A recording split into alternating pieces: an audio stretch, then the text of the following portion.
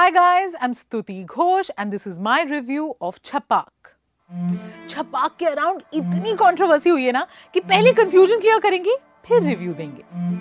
Everyone was discussing why Deepika went to JNU. Was it PR? Was it प्यार? की फर्क पैदा है यार. And अभी तक किसी ने मूवी नहीं देखी. And yet people are claiming that they've changed the religion of the man who threw acid. ऐसा कुछ नहीं हुआ है. The film is based on Lakshmi Agarwal. She's an acid attack survivor and activist. On screen, obviously, इनके किरदार में दीपिका पादुकोण है. She's called Malti, and the man who threw acid on her is Bashir. Film शुरू होती है showcasing the 2012 protests that followed the Nirbhaya rape case. And there is an eerie similarity with what is happening on screen and what we see around us today, with the police firing tear gas and lathi charging protesters. The focus finally shifts on Malti. She already has had that attack, so we see her disfigured face. And I'm telling you, it's so goddamn difficult to look away because we know this is Deepika Padukone who has looked flawless in every role so far. और इस film में she looks so different.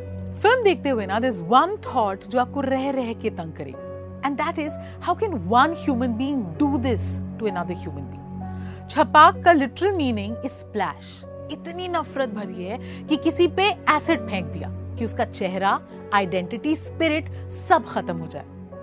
But film में ना victims को बेचारा नहीं दिखाया गया है. There is no extra sympathy. The tone is very matter of fact.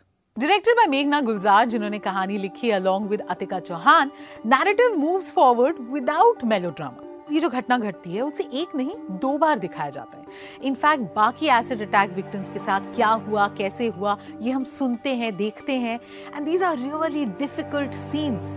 But the film somehow manages to keep everything measured and in control. जहां ये चीज फर्स्ट हाफ का स्ट्रेंथ है, वहीं सेकेंड हाफ में ये उसकी वीकनेस बन जाती है.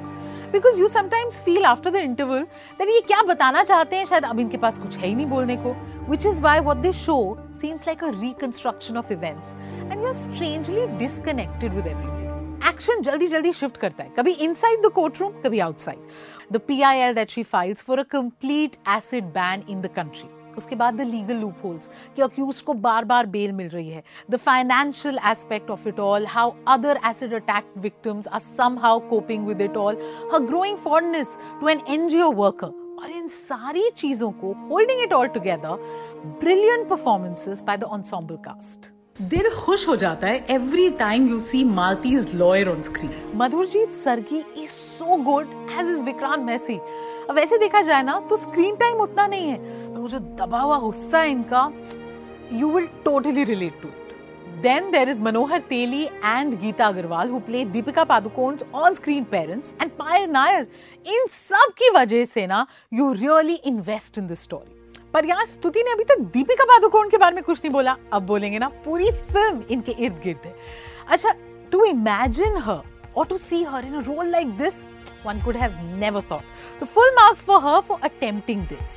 अब externally ना देखने में she of course fits into the character, but somehow internally ना there is this strange disconnect.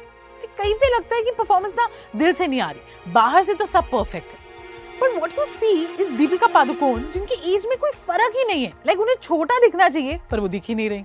अब इसमें हमारी क्या गलती है? मेघना गुलजार ने खुद अपना स्टैंडर्ड इतना हाई सेट किया है ना कि compare to other films like Talvar और राजी, ये ना थोड़ी सिंपलिस्टिक सी लगती है. अब फ्लॉज तो है and yet it deals with such a powerful subject कि देखना तो बनता है. व्हिच इज व्हाई स्तुति की तरफ से छपाक को मिलते हैं 5 में से 3 क्विंट्स.